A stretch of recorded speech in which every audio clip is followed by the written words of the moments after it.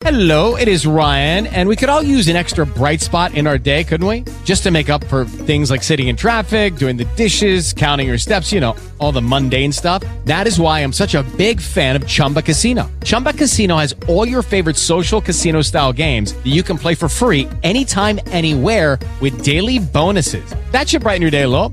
Actually, a lot. So sign up now at ChumbaCasino.com. That's ChumbaCasino.com. No purchase necessary. VGW Group. Void where prohibited by law. See terms and conditions. 18+. Lucky Land Casino, asking people, what's the weirdest place you've gotten lucky? Lucky? In line at the deli, I guess? Aha, in my dentist's office.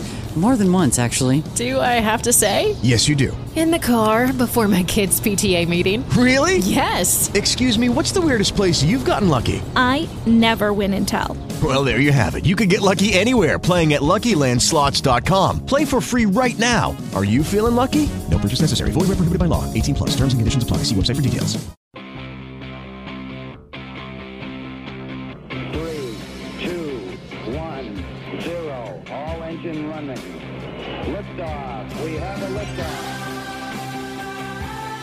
Monday, it is 9 after the hour, and I am Eric Erickson here on News 95.5 AM 750 WSB. The phone number, 404-872-0750, 1-800-WSB-TALK. That's the number. Hope you guys had a great weekend. You know someone who didn't. The President of the United States did not have a great weekend. John Kelly is gone. And now, here's what I know. What I know is that John Kelly and the president have not talked for some time, but that last week or week before last, I guess it was, there was a dinner in the White House State Dining Room of staffers. Jonathan Swan is reporting this as well. And Nick EERS and John Kelly came in late. They had been to the White House discussing transitioning. I guess nowadays we have to clarify, not transitioning with sexuality, no, transitioning the office. Sorry. In any event. And everyone noticed they came in late. No one really knew what was going on. Otherwise, the president and Kelly have not talked. In fact, when the president made his statement to the White House press corps on the South Lawn on Saturday, he had not spoken to John Kelly. Went out and did that. Kelly essentially had been trying to get the president to force the issue. The president did by going to the press. The front runner was Nick EERS. Nick EERS from Georgia was Sonny Perdue's campaign manager back in the day, brilliant political strategist, ran the Republican Governors Association, also a really nice guy. And he is serving currently as the vice president's chief of staff. The president expected Nick to become the new White House chief of staff, the new president's chief of staff. And Nick was willing to do it, but he wasn't willing to commit to 2 years. He only wanted it to be a short-term thing. Now, for those who know Nick, he's in his mid-30s. He's got a wife and 3 6-year-old triplets, and they would like to move back to Georgia. He didn't want to raise his kids in Washington, and who can blame him? And so he didn't want to commit to 2 years. The president wanted him very much to commit to 2 years, and he wouldn't do it. So the job was his, and he has declined. He announced on social media that he will be returning to Georgia, and he will be working on an outside role for the president's 2020 reelection. Now, I got to tell you as well, when you've seen the president's treatment of Reince Priebus and John Kelly and his tweet on Friday about or what's his name, the former Secretary of State, Rex Tillerson. Yeah, Tillerson, that's it. I started to say Ron Swanson, I kid you not. Sorry, folks, it's a Monday. Rex Tillerson, that's who I'm thinking of. I don't know that it would be a smart thing for him to do. Nick is a good guy. We stay in touch, and I wish the best for him, and I think this is a wise decision on his part. But it does raise the question, who then will be the president's chief of staff? And that is a problem. So the guy the president had wanted at one point was Mick Mulvaney, the OMB director and the temporary director of the Consumer Financial Protection Board, or the Board of Consumer Financial Protection, as it is properly called and as he has ordered it renamed. And Mulvaney had wanted it, I am told, but after seeing everything in the White House over the last year or so, has decided it's probably not the situation he wants to be in or wants his family to be in. So he wants to stay at OMB. The other person who the president had wanted and who thought he might want it was Steve Mnuchin, the Treasury Secretary. The president, however, I think wants him left at Treasury now. And Mnuchin, again, like Mulvaney, seeing the way Kelly and Priebus have wound up, has decided he doesn't want any part of it. And this is part of the problem now for the president and the White House, is that the people who would be most qualified for the position are looking at Priebus and looking at Kelly and thinking, I don't want any part of that. You know, the president attacked Barack Obama in 2010 for having gone through 3 chiefs of staff in the first half of his term. That's now, the president is now doing what he accused or attacked Barack Obama for doing when Obama was president. So who else is out there? Well, there's one other name that the president has floated that he would very much like to consider chief of staff, and it is the most problematic name, and it pains me to say that because I love the guy. Mark Meadows. Mark Meadows is the chair of the House Freedom Caucus, congressman from North Carolina. He has been on this program numerous times. He's a friend of mine. I sincerely, genuinely like Mark Meadows. He is a really good guy, and I think he would be a good chief of staff. He knows how Washington works. He is not a fan of the Republican establishment. He is very committed to the president. The problem is Mark Meadows has many enemies in Washington, particularly among Republicans in Congress. And that's who the president's chief of staff would need to deal with. And that becomes a supreme problem for the president when the president already has problems with Republicans in Congress. And now you got Mark Meadows as his chief of staff, who's got lots of enemies among the Republicans on Capitol Hill. It doesn't work for him. It's a problem. And as a result of that, I think he's going to have to go elsewhere. Now, what other names are there? Well, somebody floated the name of Randy Levin, or he's the president of the New York Yankees. He's out. That leaves David Bossie, Robert Leitzinger, the trade representative. David Bossie, of course, was the former deputy campaign manager and president of Citizens United. There's Corey Lewandowski, who co-authored the book with David Bossie, and he was the former Trump campaign manager. And I actually think Lewandowski would be good in the role, believe it or not. And then there's Matt Whitaker. And Whitaker makes the most sense to me. Whitaker is the acting attorney general right now. He cannot stay in that role. There are all sorts of issues with Whitaker being in this role constitutionally as is. He can't stay in the role. William Barr has been nominated to be attorney general. William Barr was George H.W. Bush's attorney general. It looks like he'll be able to get congressional approval, although there is an issue with William Barr. Chuck Schumer has come out on William Barr and said the Senate Democrats intend in his Judiciary Committee hearing to put him under oath and get him to promise he will not fire Mueller. I suspect Barr may be willing to do something like that, but it doesn't matter. The Republicans have the votes for the guy. He's highly, highly respected.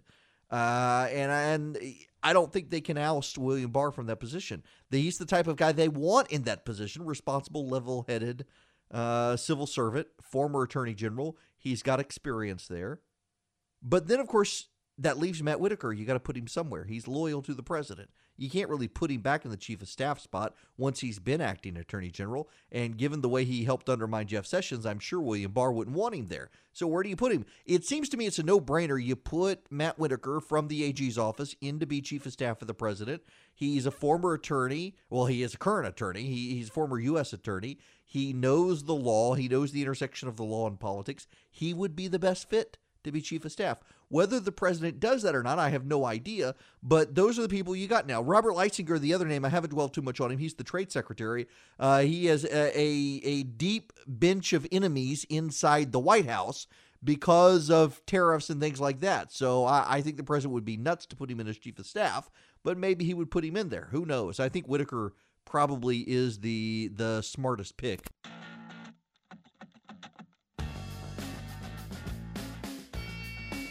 I'm so delighted. Welcome back, by the way. It is 26 after the hour. Y'all, I got a rock box for Christmas. Christy told me just go on and pick out what I wanted, and I have looked at this thing for 2 years. I have looked at this. It was I think it was actually Indiegogo, the Kickstarter competitor. It was funded on there. Indiegogo is apparently bigger in Great Britain. This is a British company that makes commercial brick ovens for pizzerias.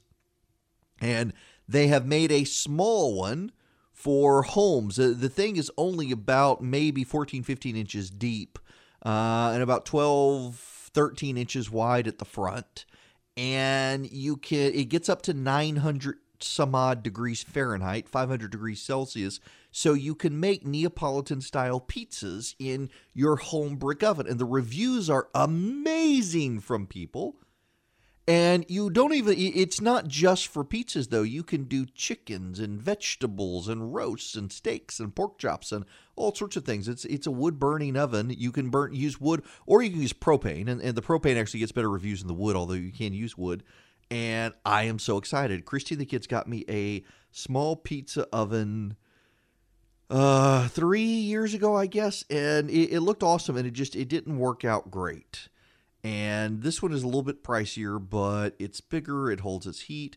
It's less than $1,000, and I ordered it through Williams-Sonoma because I wanted the green one. They have a gray one you can get on the Rockbox website. But anyway, I am very excited by this. And one of the things I am terrible at, I love to cook. If you listen to this program, you know I love to cook. And one of the things I am absolutely terrible about is pizzas. I am terrible at homemade pizza, and I intend to improve, and this will help me. Now, I want you to do something to improve your soul. Maybe I shouldn't put it that way, but seriously. We are not doing any more live broadcasts at Walmart's for Clark's Christmas Kids, but we still need your donations for Clark's Christmas Kids. It is extremely important that we have some help so that every child in foster care this year is able to get a present for Christmas. It cannot be done without you. And so I am really hoping, please, we have 300 lists left. That means we've got 300 kids who still need Christmas presents. And what you can do is you can donate at WSBRadio.com under Christmas Kids and Clark's Elves. They're going to use the money to complete those 300 lists. Please go to WSBRadio.com, look for the Clark's Christmas Kids logo, and donate. We've got 300 kids outstanding who still need Christmas presents. Please help us. When we come back, what USA Today did to Kyler Murray. And then there's Kevin Hart.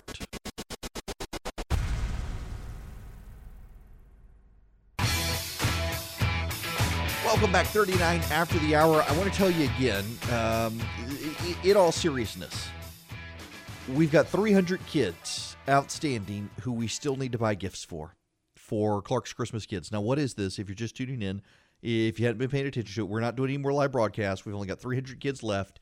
But these are children who are in foster homes. They're not family foster homes. They're orphanages, state-run agency programs. And there are 300 kids who are going to get nothing for Christmas this year. Nothing for Christmas unless you help. And so I need you to go to WSBRadio.com. And there is, on the right side of the page, there's a banner. It says Clark's Christmas Kids 2018 Toy and Gift Drive. You can click that, and you will be able to see where you can donate. There is an address where you can donate by mail to the DFAC Secret Santa, or there is a way you can make an online donation. You've got to donate, folks. We've got kids in Georgia, in orphanages and elsewhere, who are not going to have something for Christmas unless our listeners step up. We ask you to be generous during the summer to the Affleck Children's Cancer Center. I'm asking you to be generous now for Christmas for these kids. Please go to WSBradio.com and you can find out how to donate. It's such an amazing, I don't think Clark would call it a ministry, but I will call it a ministry for him. It is such a good way to reach out and help these kids at Christmas. Now, I want to talk about Kyler Murray and Kevin Hart. It is very interesting to me. The USA Today has a reporter, Scott Gleason. Kyler Murray won the Heisman Trophy over the weekend, and Scott Gleason is the sports reporter for USA Today who covered it. And the way he covered it was that Kyler Murray, who was 21, when he was 14 years old on Twitter, he called someone queer, a friend of his, and then used the F word, a homophobic slur, among other things, to ridicule some friends and others on social media when he was 14 and 15 years old. And the way that USA Today decided to cover Kyler Murray winning the Heisman was to attack him for things he did when he was 14 and 15 years old, demanding that he apologize. I think USA Today should apologize. I think it is awful of them, and this is more and more what the media is doing, and more why when the president calls the media the enemy of the people, the media is playing to that cast. Certain reporters are. Not the media in general. Want to be careful there. Certain reporters are certainly playing up being the enemy of the people. Look at the Daily Beast and the Hollywood Reporter and their savaging of Kevin Hart for things he did on social media a decade ago. It's funny, by the way. So I've got a guy at the Daily Beast who is genuinely obsessed with me and has been since around 2012, 2013, and has a piece out today. Why does anybody take Eric Erickson seriously? And he goes back a decade. The crazy thing is he cites about 400 words of things I've written in the last decade. Some of it I apologize for. Some of it he takes completely out of context. I write on average 10,000 words a week, and that was the best he could do. Plus, in addition to doing a 2-hour radio show 5 days a week for roughly 48 weeks a year, and this was the best he could do. The guy's obsessed with me. He's been for several years saying I'm a terrible person, and he writes this. The Daily Beast is doing this thing where they are declaring who is and is not acceptable in society. They're doing it to me. They've done it to Kevin Hart, the black comedian. What's so interesting is the number of people who have come forward and said, what about this comedian? You've got Sarah Silverman, you've got Amy Schumer and others, Amy Schumer, and others out there who have said, use the same words and style of language that Kevin Hart has classified as homophobic, and nobody's savaging them.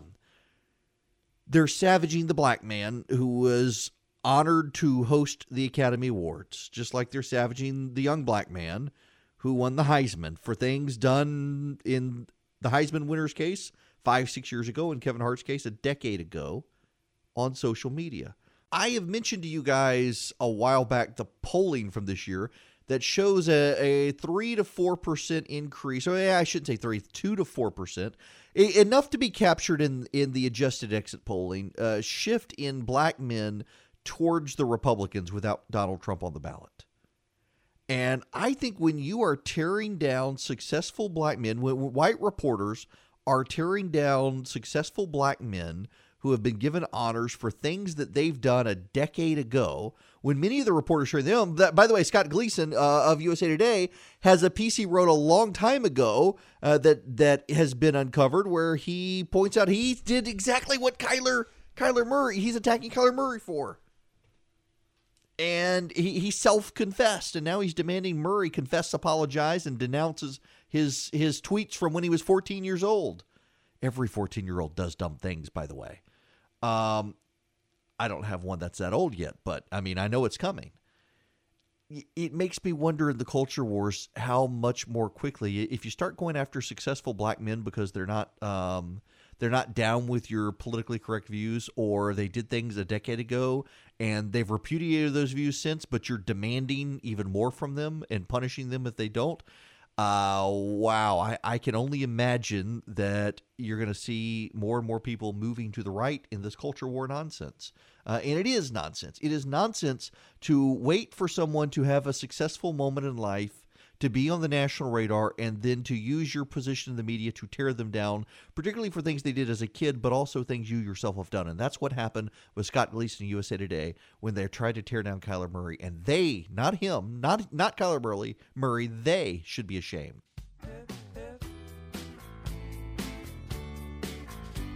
I heard an interesting rumor, and I can't remember if I shared it with you guys or not, but I am hearing that when the state legislature convenes next month, they're required to convene, I think the second Monday, first Monday or second Monday in January. I think, let's see, the inauguration for Brian Kemp is going to be on the 14th. So, yeah, I think it is the second Monday the legislature convenes, according to the Constitution. And what I'm hearing is going to happen is they are going to convene. The inauguration will be on the 14th, and then the legislature is going to go into recess and probably not come back until sometime in February. And the reason that this apparently is going to happen, it actually makes a ton of sense. The Super Bowl is coming. And they are having trouble getting hotel rooms for legislators who sometimes come in, need hotel rooms. They're filling up fast. So they are going to put a hold on the legislative session until after the Super Bowl. At least that's the rumor. It sure makes a lot of sense. I'm glad they're thinking ahead because it would be, look, it is miserable enough sometimes in Atlanta. There have been times where I've been stuck in the city and thought, you know what, I'm just going to get a hotel room. It's 2 o'clock in the morning. I've had a few beers. I've been out with different people. There's no way I'm going to drive, and I'm just going to get a hotel room. And it's like 2 o'clock in the morning. There are no hotel rooms. I have slept in my office more than once, and I'm shocked by the saturation. Sometimes it's like, I remember one night last year, as a matter of fact, it was 2 o'clock in the morning, 2:30 in the morning. I was finishing up I had to give a speech up in Johns Creek, and then went out. Thankfully, had nothing to drink and had to drive. And it was thought, you know what? I'll just stay at the Intercon, or I'll stay at the Grand Hyatt in Buckhead, or I can stay down at the Hilton by the airport because there's always a room there. There was nothing. I drove back to Macon, and the bad thing about it was that I had told Christy, and go on, set the alarm. I'm not going to come home. I'll get a hotel room. I had my stuff I was planning on staying. Just had forgotten to make the reservation. I actually had to drive south of Macon to get a hotel room because I couldn't get home because the alarm was on and everybody was asleep and it was set to immediately go off. I couldn't turn it off remotely. And so I had to stay at a hotel south of our house because there were no hotel rooms. And this has happened to me, not that extreme, but just harder and harder to get a hotel room at some points during busy seasons in the city. And it can be weeknights, it can be weekends. This makes a lot of sense for the legislature to do. So good for them for thinking about it. When we come back, the Mueller investigation rolls on. What you are not hearing, the sound of silence to a degree, is the most damning aspect of the Mueller investigation. I will explain what I mean when we come back right here on WSB.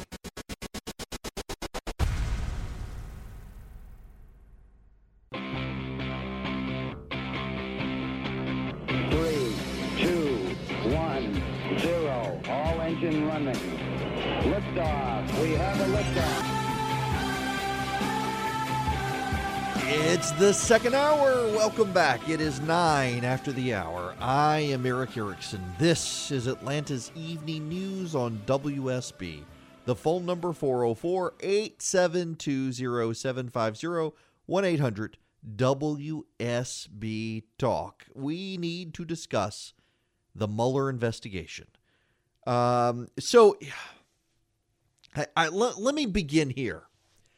I think the most damning thing to come from the Mueller investigation in the last 72 to 96 hours is the silence from the right, particularly Trump supporters. Now, there have been a few things out there that playing, well, don't forget this, Mr. Mueller, you need to investigate this, or but Hillary. There's a lot of but Hillary, and that should be a troubling sign to the White House.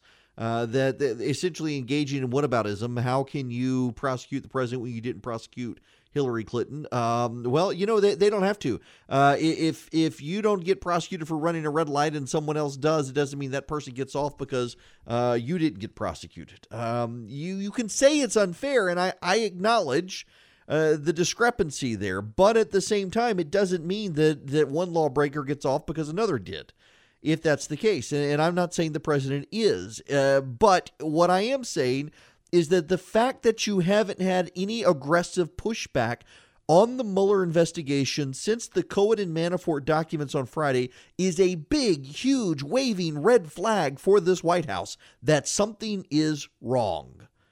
There is a sound of silence from the White House's defenders. And there are a lot of people who say, well, because it was no big deal, but it was not no big deal. It was actually a pretty big deal of there's trouble. Let me read you. Noah Rothman has a piece at Commentary that launched just about an hour ago. With a few exceptions, the president's phalanx of reliable shruggers have responded to this weekend series of damning revelations with muted anxiety. That is a worrying sign for the White House that their communication strategy is off the rails. Gone is the dubious triumphalism about how the latest sentencing memo, plea agreement, and indictment out of the special counsel's office exculpate the president. Gone is the certitude that the officials investigating the Trump campaign are off the president's scent. The president himself led the charge on Friday night in an effort to rally his defenders, but few politicians and media professionals interested in preserving their reputations in anticipation of a post-Trump era followed his lead. In the past, the president's most enthusiastic defenders had tended to get ahead of the investigation. They postured as being vindicated when the latest special counsel's office filing failed to implicate the president, only to be humiliated when the next one did. They sneered at Trump's critics when 2 weeks elapsed without any new information related to the collusion probe, only to eat their words when Mueller advanced the ball a week later. In the 72 hours that elapsed since Friday, Trump's defenders have opted only to warn Democrats not to overplay their hand. That should worry the White House most of all. That is a very fair point. What was in the Mueller documents that is so troubling? No, it is not the president paying to keep a porn star quiet. That is not the troubling allegation. That's where the media focus, because they're not lawyers. Where they should focus is in a troubling paragraph in the Mueller filing. Let me read you just one paragraph and explain it to you. Cohen described the circumstances of preparing and circulating his response to the congressional inquiries while continuing to accept responsibility for the false statements contained within it. Cohen described the circumstances of preparing and circulating his response to the congressional inquiries while continuing to accept responsibility for the false statements contained within it. Now, everybody's looking at the porn star payments. That is, according to Michael Cohen. And remember, now, this is the best the White House has done, Rudy Giuliani leading this charge, that Michael Cohen is completely unreliable. Nobody can trust Michael Cohen. The problem here is that the Mueller team has made certain that for every allegation they've made, they've got multiple parties to corroborate it. So you can destroy the credibility of Michael Cohen all you want, but there's someone else whose credibility you're going to have a harder time destroying. In this case, it appears to be the CEO of the National Enquirer. Cohen arranged for payments to shut up a porn star who was having an affair with Donald Trump while his third wife was pregnant, and the president arranged and orchestrated the payments. Now, John Edwards, not the what you seance dude, but the presidential candidate, when he ran for president, he was found not guilty of using campaign funds to cover up his affair. That is probably the best argument the president has right now. The problem is that this goes a bit further. It's not just that the president arranged for payment and arranged for it not to be recorded on the books. It appears, based on a subsequent filing from Michael Cohen, that he wound up saying to the IRS, filing an amendment to his taxes, that he did not actually earn as much money as he claimed to have earned. What that suggests, strongly suggests, and not just by me, but by people on both sides, whether they support the president or not, it appears that Michael Cohen was paid additional income and then used that income to pay the National Enquirer that then paid the woman. And so there's a tax fraud component to it. That wasn't actually income, and yet he filed the income, and the president participated in orchestrating it as such. There also appears possibly to be corporate shenanigans of the Trump organization that would put this in the realm of violations on their tax returns and whatnot. So there's a tax implication here potentially. But the bigger one, I think, goes back to this paragraph I highlighted. Cohen described the circumstances of preparing and circulating his response to the congressional inquiries while continuing to accept responsibility for the false statements contained within it. What that means is that Michael Cohen told prosecutors that he prepared and circulated his responses to congressional inquiries and then wanted to accept responsibility for the false statements contained within it. In other words, Michael Cohen had someone look at the lies he was going to tell Congress and then said the lies were all his. But someone somewhere, and we don't know who, and I don't know that it's the president. I'm pretty sure it's not the president, but is it one of his kids? Someone looked over Michael Cohen's testimony that was going to be a lie to Congress and approved the lies or coordinated with him the lies that he was going to tell Congress. That's a really, really big deal. Forget the campaign finance allegations. This paragraph is the bomb. Not the bomb as the millennials say, but the bomb is about to explode. That Cohen admits that he collaborated with someone to lie to Congress, but he says that the false statements were his own statements. In other words, he came up with the lies, but he let somebody look at them to make sure they were okay. That's a real problem if that pans out, and that's what the Mueller filing suggests. So who was the person who saw Cohen's testimony and the lies he was going to tell and coordinated with him? Again, I don't think it's the President of the United States, but it's somebody, and that somebody is going to be in a world of hurt for lying to Congress.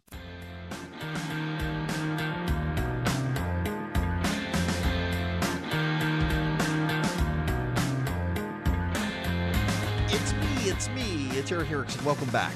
So I got to tell you again about Omaha Steaks, and your time is running out on this package. If you want this for yourself or for a friend, you need to speed it up. Christmas is coming. You want to make sure people can get this gift. It is a great package. You go to omahasteaks.com. You enter my first name, Eric, E-R-I-C-K, in the search bar, and you're going to get 74% off Omaha Steaks Family Gift Package. It's originally $195.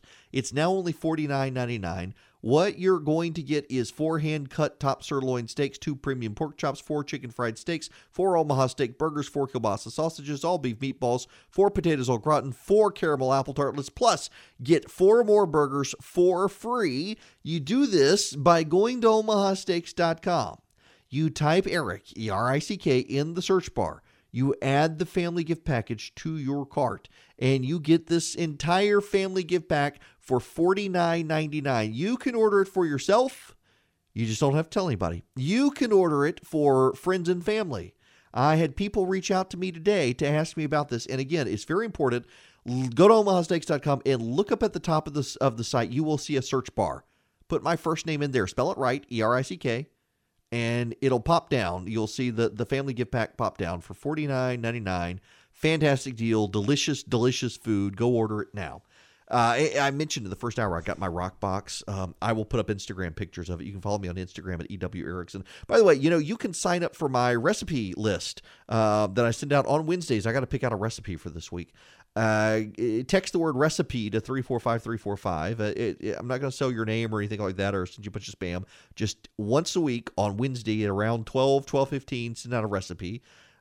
Text recipe to 345-345. I'm going to have to make, so I've got some Neapolitan pizza dough being made. I figured out, did the ratios, 100% is flour, 65% is water, 2% of salt, a 0.5%. It was just, it was kind of fun to cook by ratio. But it's been rising overnight. I've got to now make it into balls and put it in the refrigerator and let it rise some more. And so this Rockbox thing, it's a little pizza oven, brick oven. It gets up to 900 degrees Fahrenheit, so you can make a real Neapolitan pizza. You can roast things in it, grill things. I'm so excited by this.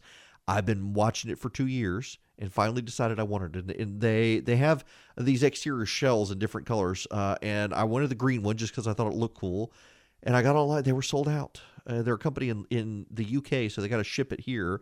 But then I realized that Williams-Sonoma now sells them. Online only. You can't get them in the store, and they had the green one, and I got it. I'm so excited. You can do breads in it. And it's not huge. It weighs about 40 pounds. It is portable. Works on a gas tank just like your grill. I'm very, very excited by it. Now, by the way, before we go to commercial break, when we come back, a little more on the Mueller investigation, then we got to get into what's happening in France and the climate change hoo-ha. But before we do, Callaway Gardens, Barnsley Gardens, and Rock Ranch. If you want to see Christmas lights, those are my 3 recommendations. The reason I bring this up is I got an email over the weekend from a listener who had heard me when I was filling in for air on my guests last week mention those locations and could not remember where they were. And I emailed them, and I figured there may be a few more people in that boat. Rock Ranch, which is near Barnesville. It was free. I think you got to buy a ticket and you can make a donation. You got to go to just the Rock Ranch's website, Google it. You can see.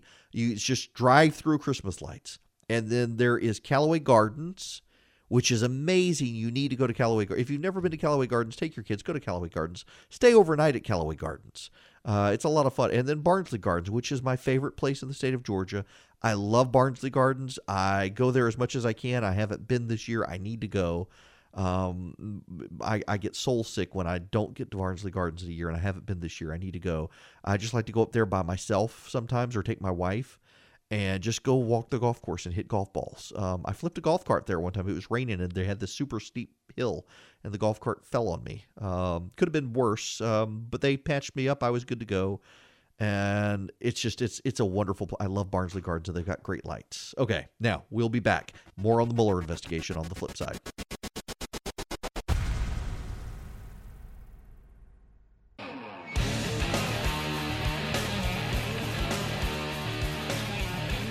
I want you to welcome back for 39 after the hour. I've got to respond to a scurrilous accusation from a listener. I mentioned I had flipped a golf cart at Barnsley Gardens.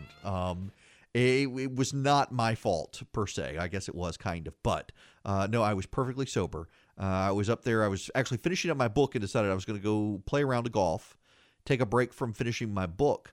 And it was raining. It had just started raining, sprinkling, and they've got one hole. Those of you who've played Barnsley know this. It is a steep, steep, steep decline. And it's got speed bumps. And I went over, there's a speed bump, and then it was a sharp turn right after the other side of the speed bump. And I got stuck on the speed bump, and I had to touch the gas. And when I did, I fishtailed over the other side. The golf cart flipped over in the turn and slid down the hill with me inside of it. And I had my brand new Sony camera too. And all I was thinking is, don't get decapitated and don't smash your camera. But nope, I was perfectly fine. It was fine. I love Barnsley. If you've never been to Barnsley Gardens, they've got a new inn up there. It is a great retreat. Take your significant other, take your kids up there if you want. We take our dog and the kids up there during the summer, do horseback riding, and I play golf. They've got a great restaurant, a nice pool. I love it. They've got a brand new spa I haven't been to. Nonetheless, this is not an ad for Barnsley. I love the place. Callaway as well. I haven't been to Callaway in years. I need to go. We're going to see the Christmas lights at Callaway this year. They've advertised on the station. This isn't an advertisement. They're just awesome. Let's go back to Bob Mueller. So Mueller says that Michael Flynn cooperated to such an extent he does not deserve jail time. That he's his service to the country and the extent of his cooperation leads the Mueller team to say he doesn't deserve jail time or fines. Michael Cohen, on the other hand, they say deserves jail time, that he wasn't very cooperative, even though he had numerous interviews and provided them a bunch of information and tried to fall on a sword. they say he didn't really cooperate, and they want long jail time and lots of fines for Michael Cohen. They also want Paul Manafort to go back to jail. In fact, they may be prosecuting him further. One of the things they say Manafort lied about was contacts with the Trump administration. I got to tell you, it seems awful minor to me that essentially there was just someone somewhere in the administration not directly connected to Donald Trump, and he had communication with that person, and he may very well have forgotten about it. I don't think that's a big deal. The things that I think are big are Mike Flynn, according to the Mueller documents, had 19 interviews, and a number of people came forward and spoke honestly because of the Flynn interviews, and they were provided with new avenues to investigate because of Flynn, and those avenues panned out, including leading to a criminal investigation of someone.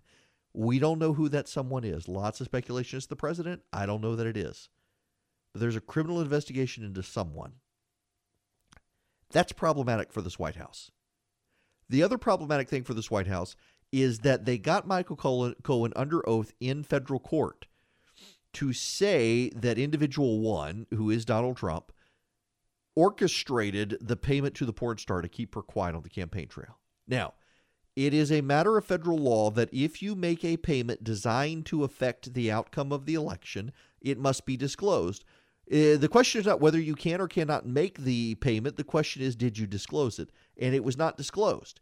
And Cohen says in the documents and in court that they needed to keep this woman quiet because the president was afraid it could hurt evangelical support. It was coming out around the same time as the Access Hollywood tape. They needed to keep quiet that he was cheating on his wife with a porn star while his wife was pregnant. Yeah. Now, we got a question now as to whether or not that would actually matter, whether evangelicals would actually care, given just how they've doubled down for the president. But in the election, it might have. And the president did want to keep it quiet. Now, you could say, well, John Edwards, that's fine. The issue, though, is how is the payment arranged? And that could bring up tax implications. And then there's the question of Michael Cohen lying to Congress, and he apparently coordinated with someone. This is deeply problematic for this White House. And it looks more and more like the Mueller investigators, they're zeroing in on the president and his family. And the fact that people on the right who have been loud vocal defenders of the president are suddenly not saying anything should worry deeply this president and the administration. Okay, real quick, before we get out of here, there was a great article in the Arizona Republic newspaper this weekend pointing out, the United States is the one country that has really walked away from the Paris Accord very publicly. We're technically still in it until 2020, but the president has made no more commitments to it. And here's the great irony of it is we're the only country actually complying with the Paris Accord, even though we're not even in it. We're the ones actually making measurable rollbacks. Now, interestingly enough, the Paris rioting situation, it's not just about the fuel tax, but the fuel tax really is the impetus for it. And a number of other clean energy issues related to the fuel tax and global warming. For example, the French government now wants to increase taxes on cars.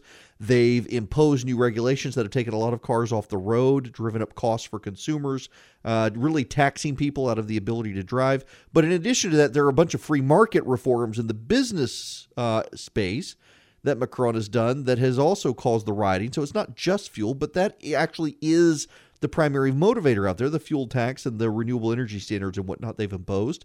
The media, though, is doing their best to avoid talking about those, focusing on the free market reforms.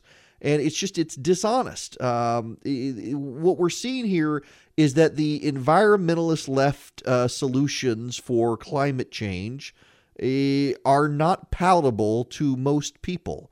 And as a result, they're going to have a hard time advancing their aggressive agenda. And it bears watching on this story. I don't have a ton of time to go into it tonight, but pay attention to this story and how the media is not covering it honestly.